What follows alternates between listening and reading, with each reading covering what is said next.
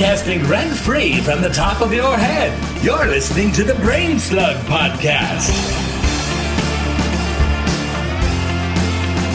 Like Steve Trevor in his airplane falling into the sea, we are just diving in because we're talking about the DCEU? Is that what they call it?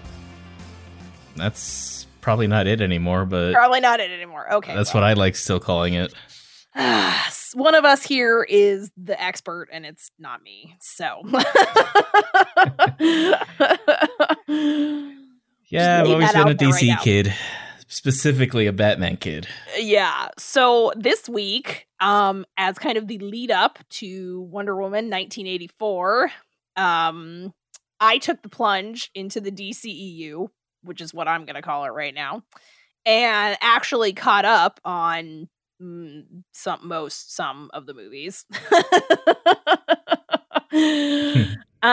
Just so we can record this episode. No one needs to watch Suicide Squad.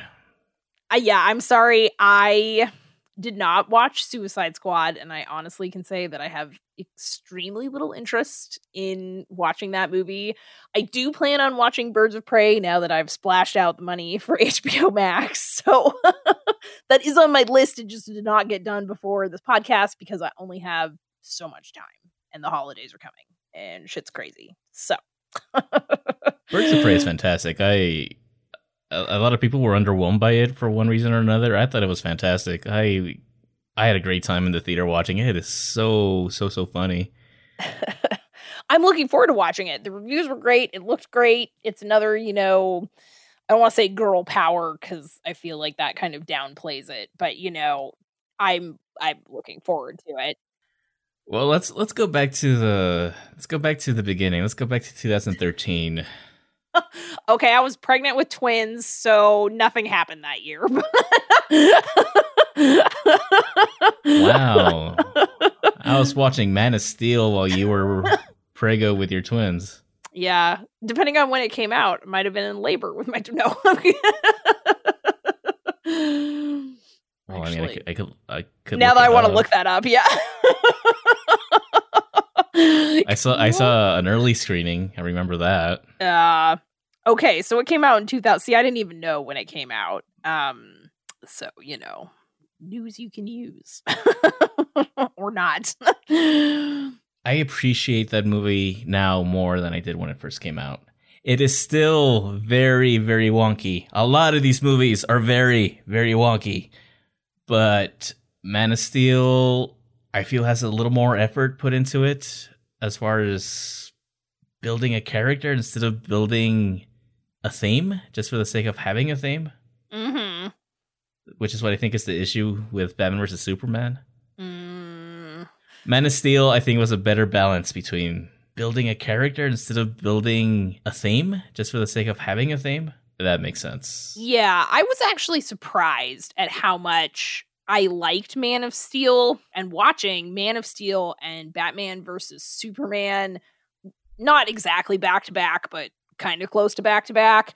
How much things I liked in Superman did not translate well in Batman vs. Superman.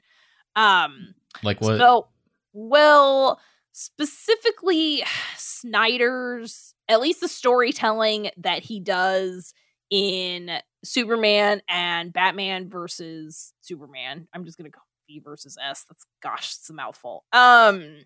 Anyway, in those two stories, BVS. He likes to I'm sure there's a narrative term for this, and you would think that being a big reader, I would know what that was, but I don't because I didn't study English or film. So he likes to kind of like jump around, and you kind of get he likes to plant you in the middle of the action. So you don't really get the lead up, but you're bam, you're there. Like there's, he just kind of slots you right in. And non-linear storytelling? Well, I mean, there was that maybe in both of them. And it's not necessarily the non-linearity of it. Because I didn't mind that in Man of Steel. I like how, aside from the beginning at Krypton in Man of Steel, we got, it then became like it was old Man of Clark, not old, but grown up. Sorry, mature. you like how certain challenges he's facing as he's a drifter can be tied back to an experience back in his past, and we see that, and how that's like interspersed by flashbacks as opposed to being like this. The kind of the typical like the Smallville. So I was a big I watched Smallville back in the day because I was in my day that was on TV. I was old enough to watch that when it premiered. Hey, but you're not that old either, okay? I was around too. So, that was kind of the more typical, they find him as a baby and he grows up and you kind of get this more linear storyline. And then in Man of Steel, Snyder doesn't do that. It's the non-linear, you jump back and forth. I liked that twist on the kind of typical quote unquote superhero take, because often you see the same origin story over and over and over again. This comes up a lot with the Spider-Man movies, that you see the origin and Uncle Ben died and it was a running joke, right? This, it's the same thing over and over. So I liked in Man of Steel that it wasn't like that. But well, I don't know. It was still the same origin story. Yes, it's the same origin story, but told, I guess, in that non-linear fashion, right? Which made it more interesting than just the same old origin story told in a linear fashion. Let me ask you real quick then. You like the non-linear fashion that his origin was told in the movie? Yes. I dig that.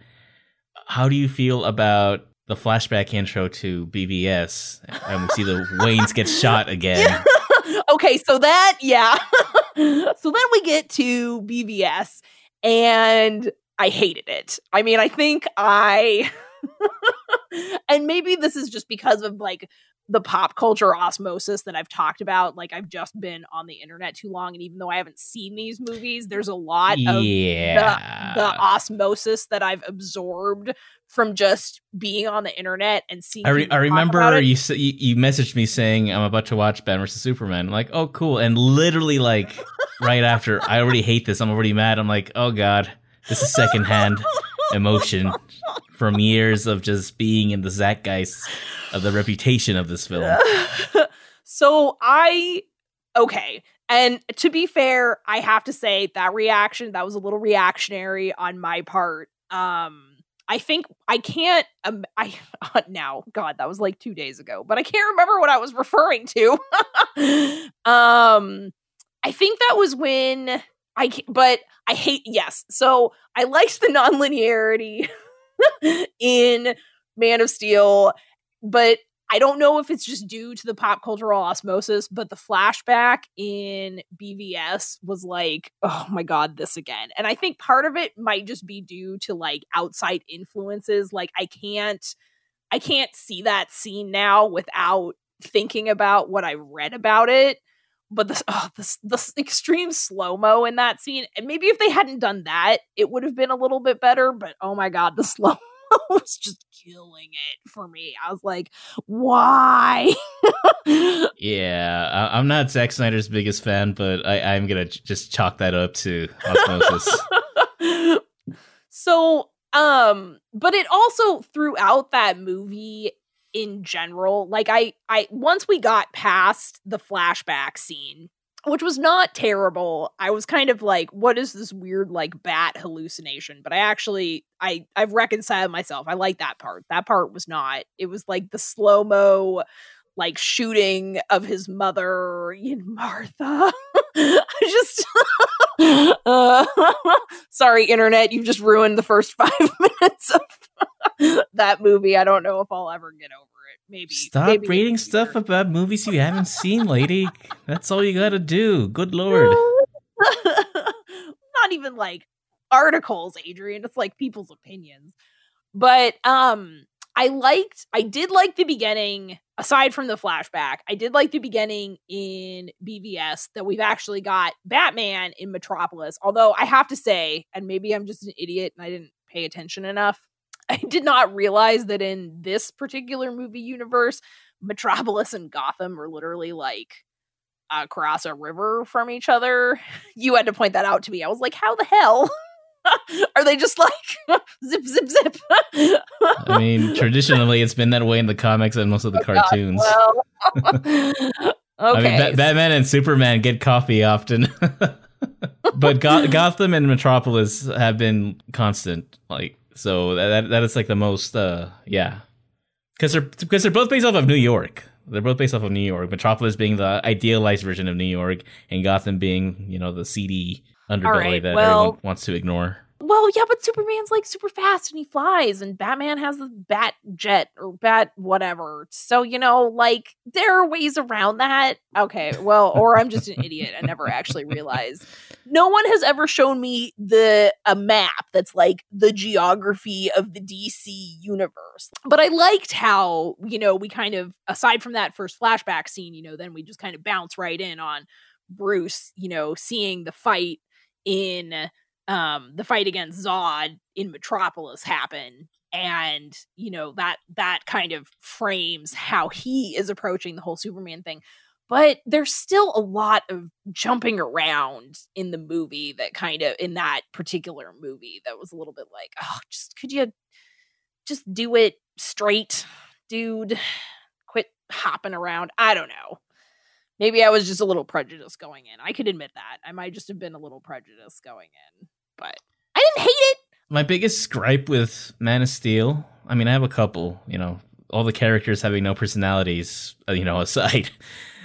I pointed this out several times. The violence at the end of the movie, the 9/11 imagery, it's almost a little too fetishy for me. It like fetishized the destruction. Yes. And I thought that fight went on way too long. It's interesting that you bring up the 9/11 fetishization, because, like, I did get that in Man of Steel, but it was more apparent to me in BVS, and I was like, okay, so that's interesting. So sorry, but you just touched on a point I want to continue. Okay, well, I remember messaging you, and I was like, is this supposed to be like a 9/11, you know, like callback? Because, you know, that's a little like, yikes. So it's interesting. It's interesting that hit you more hardly in Man of Steel. And I don't know if it's because you brought that up to me that then when I watched, like, I mean, I did get that in Man of Steel, but I think in Man of Steel, I eventually got to the point where I was like, oh my God, when is this fight gonna end? Because it needed to have ended like 15 minutes ago, because it went on for just so long. And at some point I just became kind of immune to the like mass destruction that was happening in Metropolis, because it's like, how many more buildings can two people break down? Like, I can't, I think I was starting to like zone out during that fight. That's exactly the problem with it. The focus is the destruction itself. So you look at what's going on with the terraforming machine. I forgot what it's called in the movie. You see little people flying up to and getting smashed back down, right? And then we got the thing with Jenny and the Daily Planet. You know, that's our emotional stake in that destruction. They represent the everyday people that's, you know, being affected by this. That are getting smushed by all these. That are getting smushed, right? I'm okay with that. It's everything else, like Superman and Zod just kind of blindly flying through buildings. Superman literally just jumping over a tanker that then blows up behind him instead of just stopping it with a... It's that stuff that gets me, right?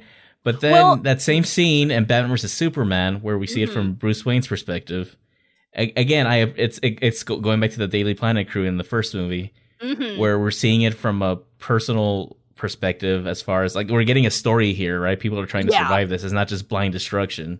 Yeah, I that's not fetishized to me. That's an emotional stake. Bruce is trying to get to his people. He sees his building fall, and he saves this little girl whose mom worked in that building.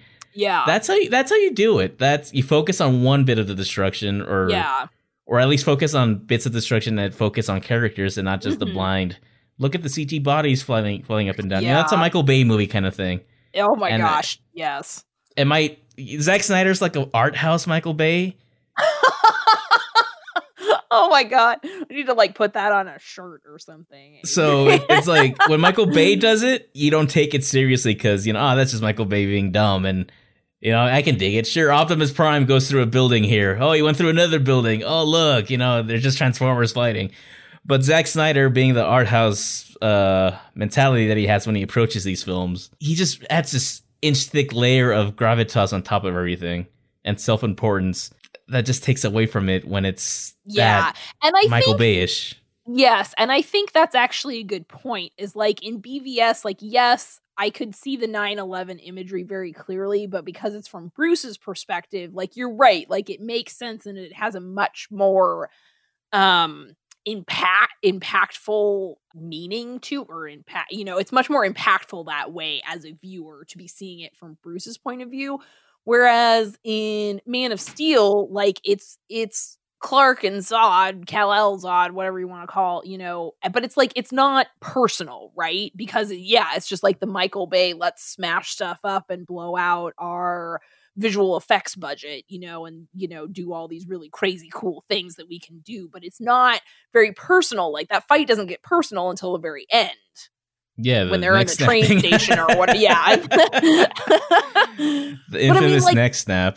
Yeah, into the neck snap. But like, other than that, like, you're right. It becomes this very, like, in between the kind of personal perspectives that are not Clark's that we get of the destruction that's happening. The fight is just kind of like a mess of smushed, you know, concrete dust and glass shards and two CGI bodies flinging themselves all over the place. Like, it's not personal in the way, like, through the lens that we're viewing it as, you know, it's just kind of like, ooh, destruction, yay, go. I could see what they're going for. I mean, you got these, we'll just call them super gods. Beings. I mean, yes, they're God imagery and Jesus imagery. Yeah. It's really heavily layered on here. You know, again, that's just the whole. I could see, when you try to imagine what two gods fighting in a city would look like, I'm pretty sure it would look something like that. I think had the pacing been better, as in you got this, you think the movie's ending when they crash the scout ship into the all right. right? You think, this movie's ending. I had the same thought. Metropolis is taking a hit, but you know what? Yeah. Our heroes came out on top. Oh, look, he saved Lois Lane once again. All right, this is Man of Steel. Oh, look, Zod's still alive. Okay. And then we got this whole new battle after the fact where we're getting ready to wind down. The pacing there is very, very much a factor in the excess. It's excess. The third act of Man of Steel is nothing but excess. It's like the opposite of the end of The Lord of the Rings, where they're saying goodbye for like 18 times. And you're like, oh, now it's the end of the movie. Oh, nope. Now it's, nope. Now. It's like that, but with intense fighting at Man of Steel. You're like, oh, it's not. Oh, no. Well, No. They're trying to say goodbye. Yeah. Technically, in a way. That was what came into my mind. A little bit. You know, and it's just frustrating because overall, besides that, you know, even the Smallville fight was a bit excessive, but, you know, besides the point. Oh, God, yeah, too. That, yeah. There's a lot of cool religious allegories, a little heavily laid on, but again, that's cool to think about. I love the whole, you know, theme of parenthood, you know, especially his relationship with his fathers, you know, both of them. There's a lot of cool character stuff in Man of Steel that they try to still kind of play with that a bit in BVS that just does not. But it doesn't really. And I don't know if that's because they're going back and forth between Bruce and Clark, but it doesn't work. It doesn't work as well as it did in Man of Steel. Batman versus Superman. I think. You're gonna love this. Batman vs. Superman suffers from the same ailment or same issue or same, I don't know what you want to call it because I feel like I'm going to be called out, but it suffers from the same issues that the prequels in Star Wars suffered, where all the control was on one man and nobody told him no. You know, what does Lex Luthor say about absolute power? Yeah, corrupts absolutely. Yeah. Yeah. And if you're good, you don't have absolute power. Like, I think it was one of those. those type of situations. Interesting. Are you ready for the supposed like 4-hour length Batman versus Superman that Snyder's gonna release? The new Ultimate. God knows what they're gonna call this one. So I definitely didn't watch the Ultimate edition because I watched the on-demand version. Now that I have HBO Max, I should probably go back and rewatch it. Like, it fleshes things out better. The plot is still dumb, but it fleshes it out better. But I mean, I think it's one of those things when, like, when you look at the plot, like I liked how we talked about, because I was like, what the hell? Like, Lex Luthor is in this movie, and I think it's maybe because we were talking about this, and it's like like my worldview of Batman and Superman are the animated series from the 90s. Like, I watched Batman the animated series, and I watched the animated Superman show. And so, like, the Lex Luthor, and I watched Smallville, in which he's young. But, like, my vision, the image that I have in my head of Lex Luthor is, the older, distinguished, mature gentleman, kind of mastermind. And I liked whatever you like the politician Lex Luthor. I like the politician Lex Luthor, and this was like the Elon Musk Lex Luthor.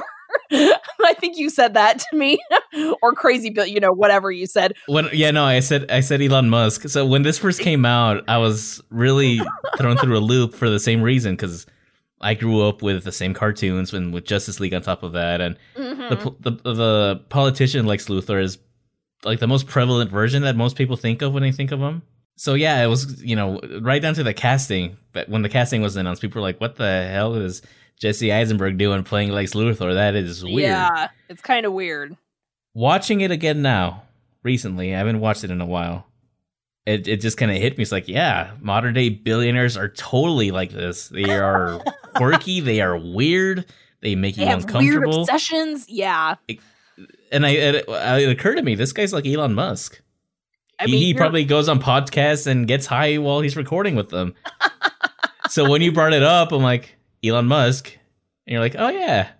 So I think it was, in retrospect, a pretty solid portrayal of what it would be. I enjoyed it. I liked that it wasn't just the same thing over and over again. I totally, and I think it helped that you said that, because I was really like, what the hell is, like, why? And when you put it in kind of that context, it's actually kind of, so I don't know when BVS came out, but it's kind of actually a brilliant choice, given how all of these very kind of prominent, eccentric billionaires are kind of more out there with their ventures and what they're doing. And so I actually think it's, now when you put it in that context, for me, I was like, oh yeah, I mean, I can see that. That's a very interesting choice, and actually quite timely in retrospect. I mean, comic book movie, whatever. I can live with it. It's supposed to be fun and shouty, so yeah, cool. Well, I don't know if I'd call Batman vs. Superman fun, but it's definitely memorable. I mean, just putting it out there for the podcast audience, prior to watching Batman vs. Superman, the most I had watched of this movie, which actually it's kind of a lie because I'd seen some of it on TV, but prior to that, I'd just gone to YouTube and YouTubed all of the Wonder Woman scenes in the movie and watched those, and then I didn't really care about the rest of it. So you can see why Adrian was like, oh my God, I don't know this girl. Please get her out of here. I have a really difficult relationship with this movie because, I mean, I remember when it was like right before it came out, I was like over the moon. I was like Star Wars level movie with this one. It's like, oh my God, like, full disclosure, I've been a Batfleck supporter since day one. When they announced Ben Affleck as Batman, I was like, holy crap, this is I think going to be pretty cool. Then we got that first image of him as Batman. Like, that's going to be really cool. Then we got that first trailer. Like, holy crap, this is amazing. So we got a Ben Affleck Batman who looks freaking incredible going up against Superman in a movie. I have to say, Ben Affleck did not really click as Batman for me until Justice League, and I will probably get like tomatoes pelted at me for that, maybe. I don't know. But I didn't really appreciate him as this kind of like grizzled old Batman until I watched Justice League. And then putting that in context, I'm like, okay, yeah, like I can dig it. Because I was definitely not on the Batman Ben Affleck train at first, so but as we got into Wonder Woman and he was kind of like the old grumpy one, I was like, okay, now I see it. I like this. Like, you know, the 20-year veteran who's like, oh my God, these kids, you know? Yeah. Honestly, I think Ben Affleck brings a very nice vulnerability to Bruce Wayne. Interesting. It's a vulnerability that stems from that, you know, that veteran outlook he has at that point in the film in Justice League, particularly when he brings that up. You're calling him the grizzled old man. You know, Christian Bale Batman was vulnerable too, but not in the same way. Each Batman actor brings something to it. Ben Affleck Batman, I think, is great. He has just not been utilized in the best way, or he has not gotten like a good movie. And are they doing? Is he done now? I mean, I know there's like the Batman movie which is coming out with Robert Pattinson, but he was done, but now it turns out he's coming back for the Flash movie. Oh. Which, if you've read the Flashpoint comic, oof. No, but that's gonna be another good one. Did they have an animated version of that? I think I might have watched the animated one. I watched some of the animated movies at one point because you were like, Kat, watch these. And they like put a bunch of them on Sci-Fi at one point. And I was like, okay. And I did, but I can't remember if that was one of them. Anyway, aside. I think the casting for these films are pretty legit. I think the characterizations are pretty legit. It's just these stories that they're given to play out are not doing it. Batman vs. Superman, I think, starts off pretty strongly. I think like the first half of the film is pretty legit, but then once you start thinking about Lex Luthor's actual plan, it starts falling apart quickly. Like Wonder Woman did not need to be in this film. Sorry. I know. I mean, you're not wrong, but like, I still liked her being there. So, but see, personally, like, I mean, you're not wrong. Like, really, you could cut out Wonder Woman. You're right. And it wouldn't really change the overall story, except for her saving Batman's life. But anyway. Which could have been Superman. Like, hey, man, he tried to kill me 5 minutes ago, but here I'm saving you now. That might have been thematically more poignant than Wonder Woman. But anyway, I did like, on that note, that they planted the seeds for the Justice League that way, you know, like Bruce having the files and with the superhero logos that Lex Luthor apparently designed. I know, very convenient that Lex Luthor, you know, came up. Yeah, a lot of little there's a lot of little things like that just kind of I mean, I'm not saying it's not on the nose, but like, because that definitely was. And you're like, okay, so they just but I kind of like having that little thread of continuity right there running through it. Yes, it probably would have been thematically more cohesively actually hadn't had that in there, and it was actually Batman versus Superman, not Batman versus Superman plus Wonder Woman versus mutant Kryptonian monster. Yeah, there's like 4 movies mishmashed into one. Mushed in together. Yeah. But I mean, they should have. I think Wonder Woman could have been in this movie, and you could have had that Justice League setup had they done something more like what they did with Spider-Man in Civil War. She is brought into it somehow, you know, instead of just being on the side mission. Yeah, that just kind of here's an email with the photo, and then she just kind of decides because she happens to catch the CNN broadcast on the plane, you know. I mean, yeah.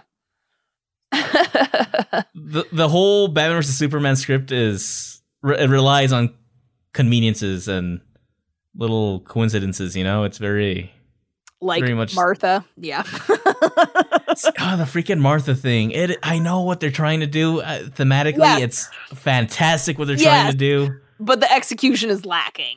Right? It's like they have this shared, their mother.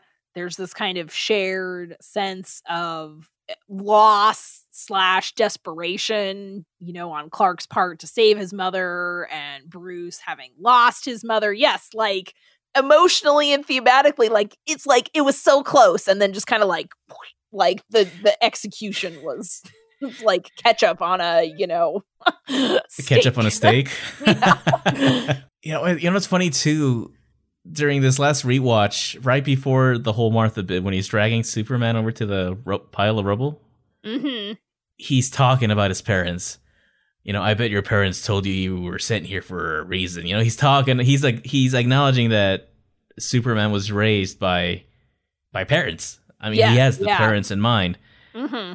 If he's acknowledging the parents right now, then a minute from now, he's all stunned that, he has a mom that's in trouble. Which, I mean, come on. Clark didn't have to push him to start the battle. He could have just lifted him up into the air and told him, hey, my mom is in trouble. I need your help. Lex Luthor did this whole thing. But they're men, Adrian. Men don't talk. They fight to the death because they're men that love their moms. Yeah. Push him. You're Superman. Step on him. Like, hey, dude, listen. My mom is in trouble. Seriously. Like, I mean, yeah, you're freaking Superman. Like that. I hate this. I hate that in movies. You don't understand. Wait, hold on. What don't I have to tell understand? you something. That kind of dialogue, that forced tension, that forced drama. I know, but it's like I don't so like that in any movies, right? and it's exceptionally bad in Batman vs Superman. Yeah. And I have this discussion with my sister often. She's also very much into DC. She really likes Justice League a lot more than Batman vs Superman. But for me, Justice League has nothing going for it thematically. I think Justice League, I think, is the worst type of filmmaking that's going on nowadays. It's interesting that your sister likes Justice League more than Batman versus Superman, because I can kind of see where I agree with her. And maybe it's not for the same reasons, but like there are things I like about Justice League that I like a lot more than Batman versus Superman. So I've realized that it's as long as there's something I can chew on thematically, even if it's butchered, I'll appreciate the effort, I guess, for lack of a better phrasing. Whereas Justice League, I'm gonna make a comparison here, right? Okay, go. Yeah. You got Justice League, and then you got Solo. Two films that switched directors at some point in production and got some overhauls as a result. Yes. Justice League went about it in a way with Joss Whedon to just get a movie out. We have to get this movie out. Just do what you have to do. And you got this weird Frankenstein of a movie as a result. Solo was actual creative differences. Zack Snyder has suffered a horrible family tragedy. The movie should have been put on hold, but they brought in Joss Whedon to just kind of patch it up. Here's our movie. Use some random frog DNA to fill in the gaps. The fact that there's 4 hours worth of material from Zack Snyder's shoot. Yeah, that's pretty crazy. That is insane. Whedon just came in and added some new stuff that it didn't blend well with the existing film at all. It became watching it was a game of spot the reshoot. Oh, that's interesting. So I had forgotten that, and I should have done my homework before the podcast, but real life, it's still busy, even with a pandemic. I did not, and I forgot that was the reason why, like, because I was like, why did Snyder, like, what happened? Like, I couldn't remember what happened. Now that you bring that up, I'm like, oh yes, okay, I remember that now. And you're right, like, why the hell didn't they just wait? I mean, you got a freaking CG lip on Henry Cavill, I mean, that's that could have all been avoided, but they just had to get the movie out. They just had to try and compete. Rushing it to compete with Marvel, you know? It's the only thing that matters, Adrian. You know, and you got these scenes where it's just, you know, Batman suddenly is making a joke and he's gained like a couple pounds and his hair is different. And then it cuts back to the Snyder footage. Okay, you have a much better eye for that. Like, I would probably have to watch. Watch the Aquaman scene where he's talking with Aquaman in the village. Okay, yeah. Watch that closely and keep a close eye on Ben Affleck. Okay. I mean, so I was watching it for the first time because I literally, like, Justice League, I had seen pretty much nothing. So I was watching it closely in the sense that I was like trying to make sure I got all the dialogue and, understanding the plot for what that was, which was a little still like, okay. The plot. The plot, yeah, quote unquote.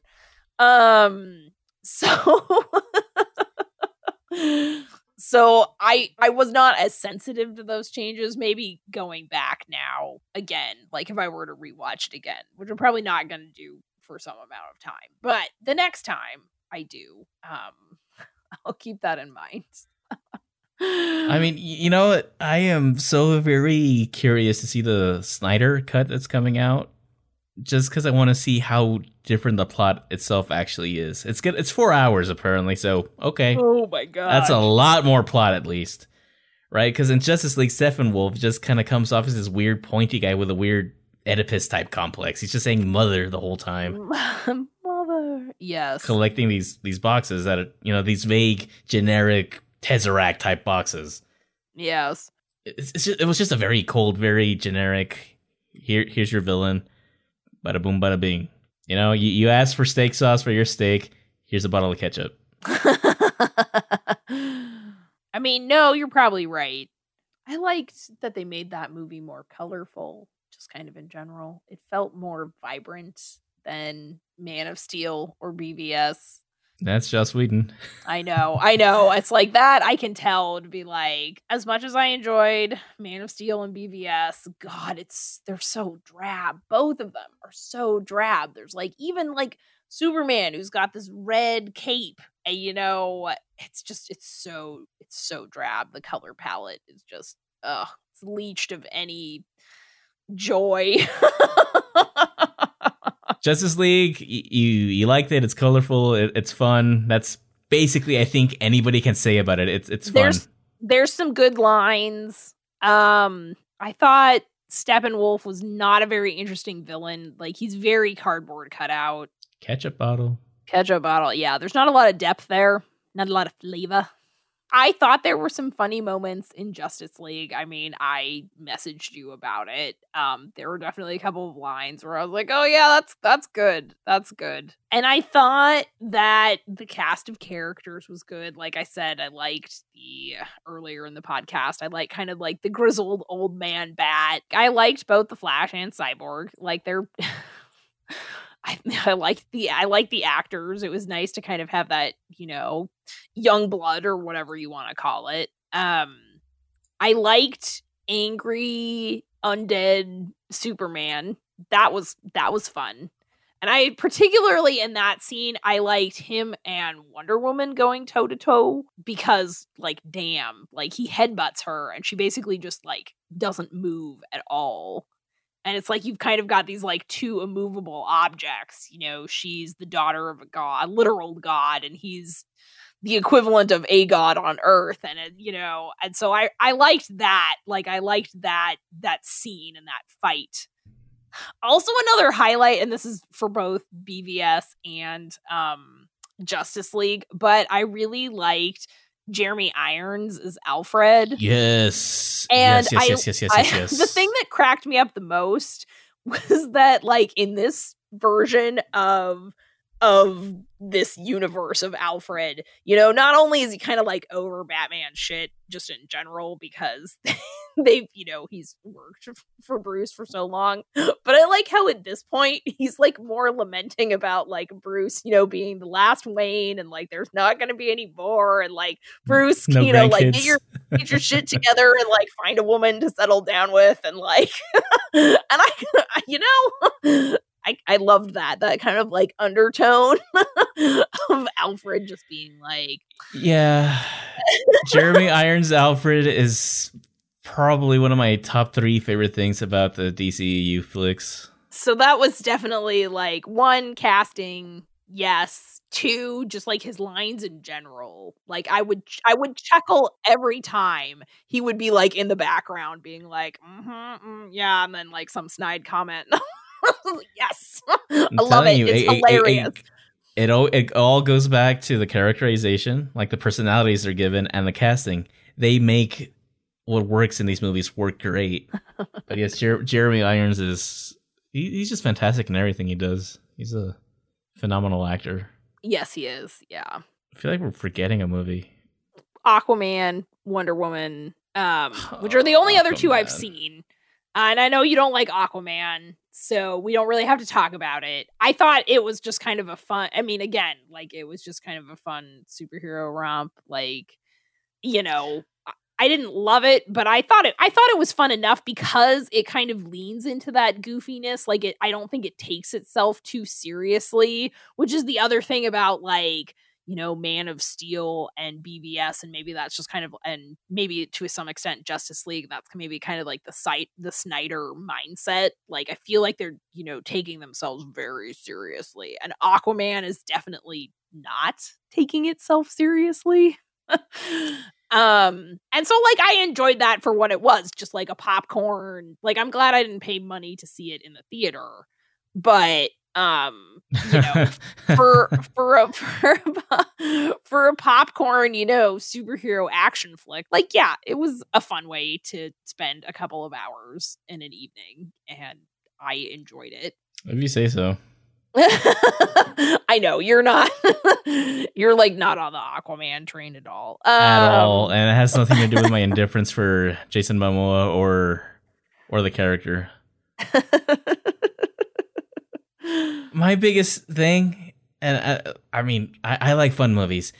Aquaman was too long, but what really just got me, I mean, this is what killed it for me, is the dialogue throughout the film. We get all these characters that sound the same and have the same personality, and they're just grandstanding and having these long and, you know, overworded monologues about power or ruling, or like they all sound the same, and they all just like, who are you talking to? Have you never talked to another person before? You get a phenomenal actor like Willem Dafoe. Yeah. And it was nice to see him in that. Yes, he's one of my favorite actors, but then you make him say this stuff. He can write this shit, but he can't say it, George. I mean, come on. And then you were going to talk about Wonder Woman. So we're glossing over Aquaman because nobody really cares. I mean, Shazam is cool. Shazam is really fun. Yeah, I haven't seen that. I'll watch it eventually. You'll like Shazam. With Birds of Prey. Yeah. Skip Suicide Squad, watch Shazam and BOP. But we're going to move on. Wonder Woman. The reason we're recording on the DCEU tonight.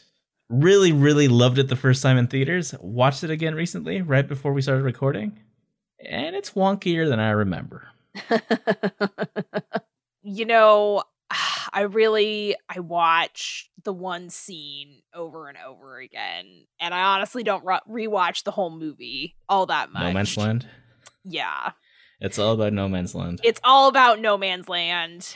And, yeah, because I do. That scene pumps me up. Like, that scene as a woman in the theater made me cry. That's what that scene did for me. So that scene is like, yes, that's like a pump me up. Like, whenever I have something hard to tackle, it's like, watch that scene and then, like, hit it because you got it. You know, that scene is everything. Everything. The rest of the movie, meh. I don't really care. It's all for that like 4-minute scene. I like the World War One movie that's in that movie, but that's hidden in there. So I will be honest, I did not go back and rewatch Wonder Woman for this. And part of that is because of that. Like, I have a lot of emotional attachment to the movie. It came out on my birthday weekend, whatever year that was. And I part of me doesn't want to go back and like rewatch the movie too much because I'm afraid like it won't hold up to that kind of like that moment in time. And it probably won't. So like you're saying, because it is a little wonky and like when I think about it, it's like, yeah, okay, like maybe. So I don't really want to like go back to that and be like, oh God. This movie that I love is probably should watch it again before 84 comes out. Oh, should I? Kind of feels that there's going to be some throwbacks. Oh, okay. I mean, those 3 minutes that just came out today, too. That's true, to her life on the island. So, my wonkiness with Wonder Woman this time around, it's a great film. I really enjoy it. But, again, there is a bit of the movie itself, like the actual story doesn't start until like 30 or 40 minutes into the film. Yeah, you're not wrong. That kind of irked me this time around. It's like and again, the point. same issue with Aquaman, or just so we're playing fair here, the same thing with the Thor movies, and the same thing with the Mandalorian. People don't talk that way. It is very much. It's like people write the script writers write this old fashioned style dialogue, right? Because they're Greek legends or whatever, right? Norse gods, so they write a certain way. But it's like they don't know how to write it, or the actors don't know how to deliver it. It's always very stilted, and again, they all sound the same. You got Themyscira, this Paradise Island. Pick out a specific Amazonian person to me. They all look and talk the same. There's no personality. There's no world building on the island. At one point, Deanna calls one of them a senator. I'm like, senator of what? That's actually fair point. You know what I mean? There's a lot of stuff like that isn't explored, and if you're gonna spend 40 minutes exploring life on this island, give us some world building. All right, that's fair. I guess my Greek and ancient history is very rusty. So I mean, like, I know they had senators in Greece and Rome. Were they really like the senators of today? I mean, has that changed? Like, maybe they are. I don't know. Maybe that is supposed to be different. That's a fair point too. My classical education is clearly lacking. Yeah, I want to know what's going on in this political body, and for the love of God, stop talking that way. Yeah, stop talking that way. The one time, the one example that I like, where I think that old style way of talking works, or they made it work, was in Thor 3, Ragnarok. Taika was able to make that formal, weird, old-fashioned speech sound conversational to me. So it's not just like it's not just that I don't like that when movies do it. I just think it's usually very stilted. I think you just have a personal vendetta, Adrian. No. We'll see who has a personal vendetta when we talk about The Mandalorian next week, huh? I have no personal vendettas. I told you I was over it. I have the screen caps, Cat Ray. Lives forever in digital. Well, all right. So I guess I need to go back and rewatch Wonder Woman. I mean, I do think you have a fair point, especially about the beginning of the movie. Yeah, once the story starts, it's pretty legit. I love it. The World War I story is just like, yeah, that's cool. But again, I mean, it's, I wonder if it's, kind of potentially, just that, the whole origin story, I mean, the whole movie is technically an origin story, I guess, but, you've even got that, like... Yeah, I mean, I understand all these type of origin movies are going to have some form of exposition, spread throughout it. I just don't like how it's 40 minutes of exposition that doesn't tie in directly to the story. I guess when I saw it initially, like that didn't really hit me, but I mean, I rewatched it at least once. Although I think that was when the Blu-ray came out, so even then it's been a while. So my thoughts would probably change if I had rewatched it prior to this podcast episode, which I did not. You know, your thoughts on the Man of Steel? Yes. And the nonlinear storytelling there, that probably Wonder Woman would have probably benefited greatly from having more of that. Yeah, I could see that. Zack Snyder it up a little. Zack Snyder it up. We love you. Well, Patty Jenkins really likes her slow-mo too. That's very Snydery. Yeah. I mean, yes, like I love Patty Jenkins, and we really need to have like a news episode to talk about the fact that she's going to be directing a Star Wars movie. But I think I was laughing about the like, oh, hold on, we're going to get a bunch of slow-mo. Slow-mo in space. So yeah. But I love you, Patty. I love you. I do. But yeah, looking forward to Wonder Woman 84. Me too. Anyway, so let's wrap it up. Adrian, now that we've had this very illuminating conversation about DC movies, where can people find us to chat if they so desire?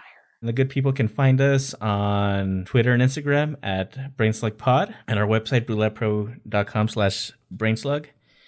If you want to connect with me and yell at me over my DC thoughts about Zack Snyder or Justice League, these are all hot button topics. Or if you don't like that I think Wonder Woman is just an okay movie after watching it again. Blasphemy, yes. I like the movie. I think it's great, but it's just okay. You can do so on Instagram at BlueLabPro. You can find me having not particularly strong opinions about the DC movies on Twitter and Instagram at CatRay. So we'll be back next week with our big Mandalorian finale episode. We're trying to plan something big for that. So keep an eye and ear out for that. So until then, later. Bye, guys. From Blue Lab Productions, thanks for listening to the Brain Slug Podcast. Edited and produced by Adrian Mesa with original music composed by Felipe Rosales and original art by Mitsu Overstreet. Please rate and review our show on Apple Podcast, Spotify, Google Play, or wherever you listen to your podcasts. All rights reserved.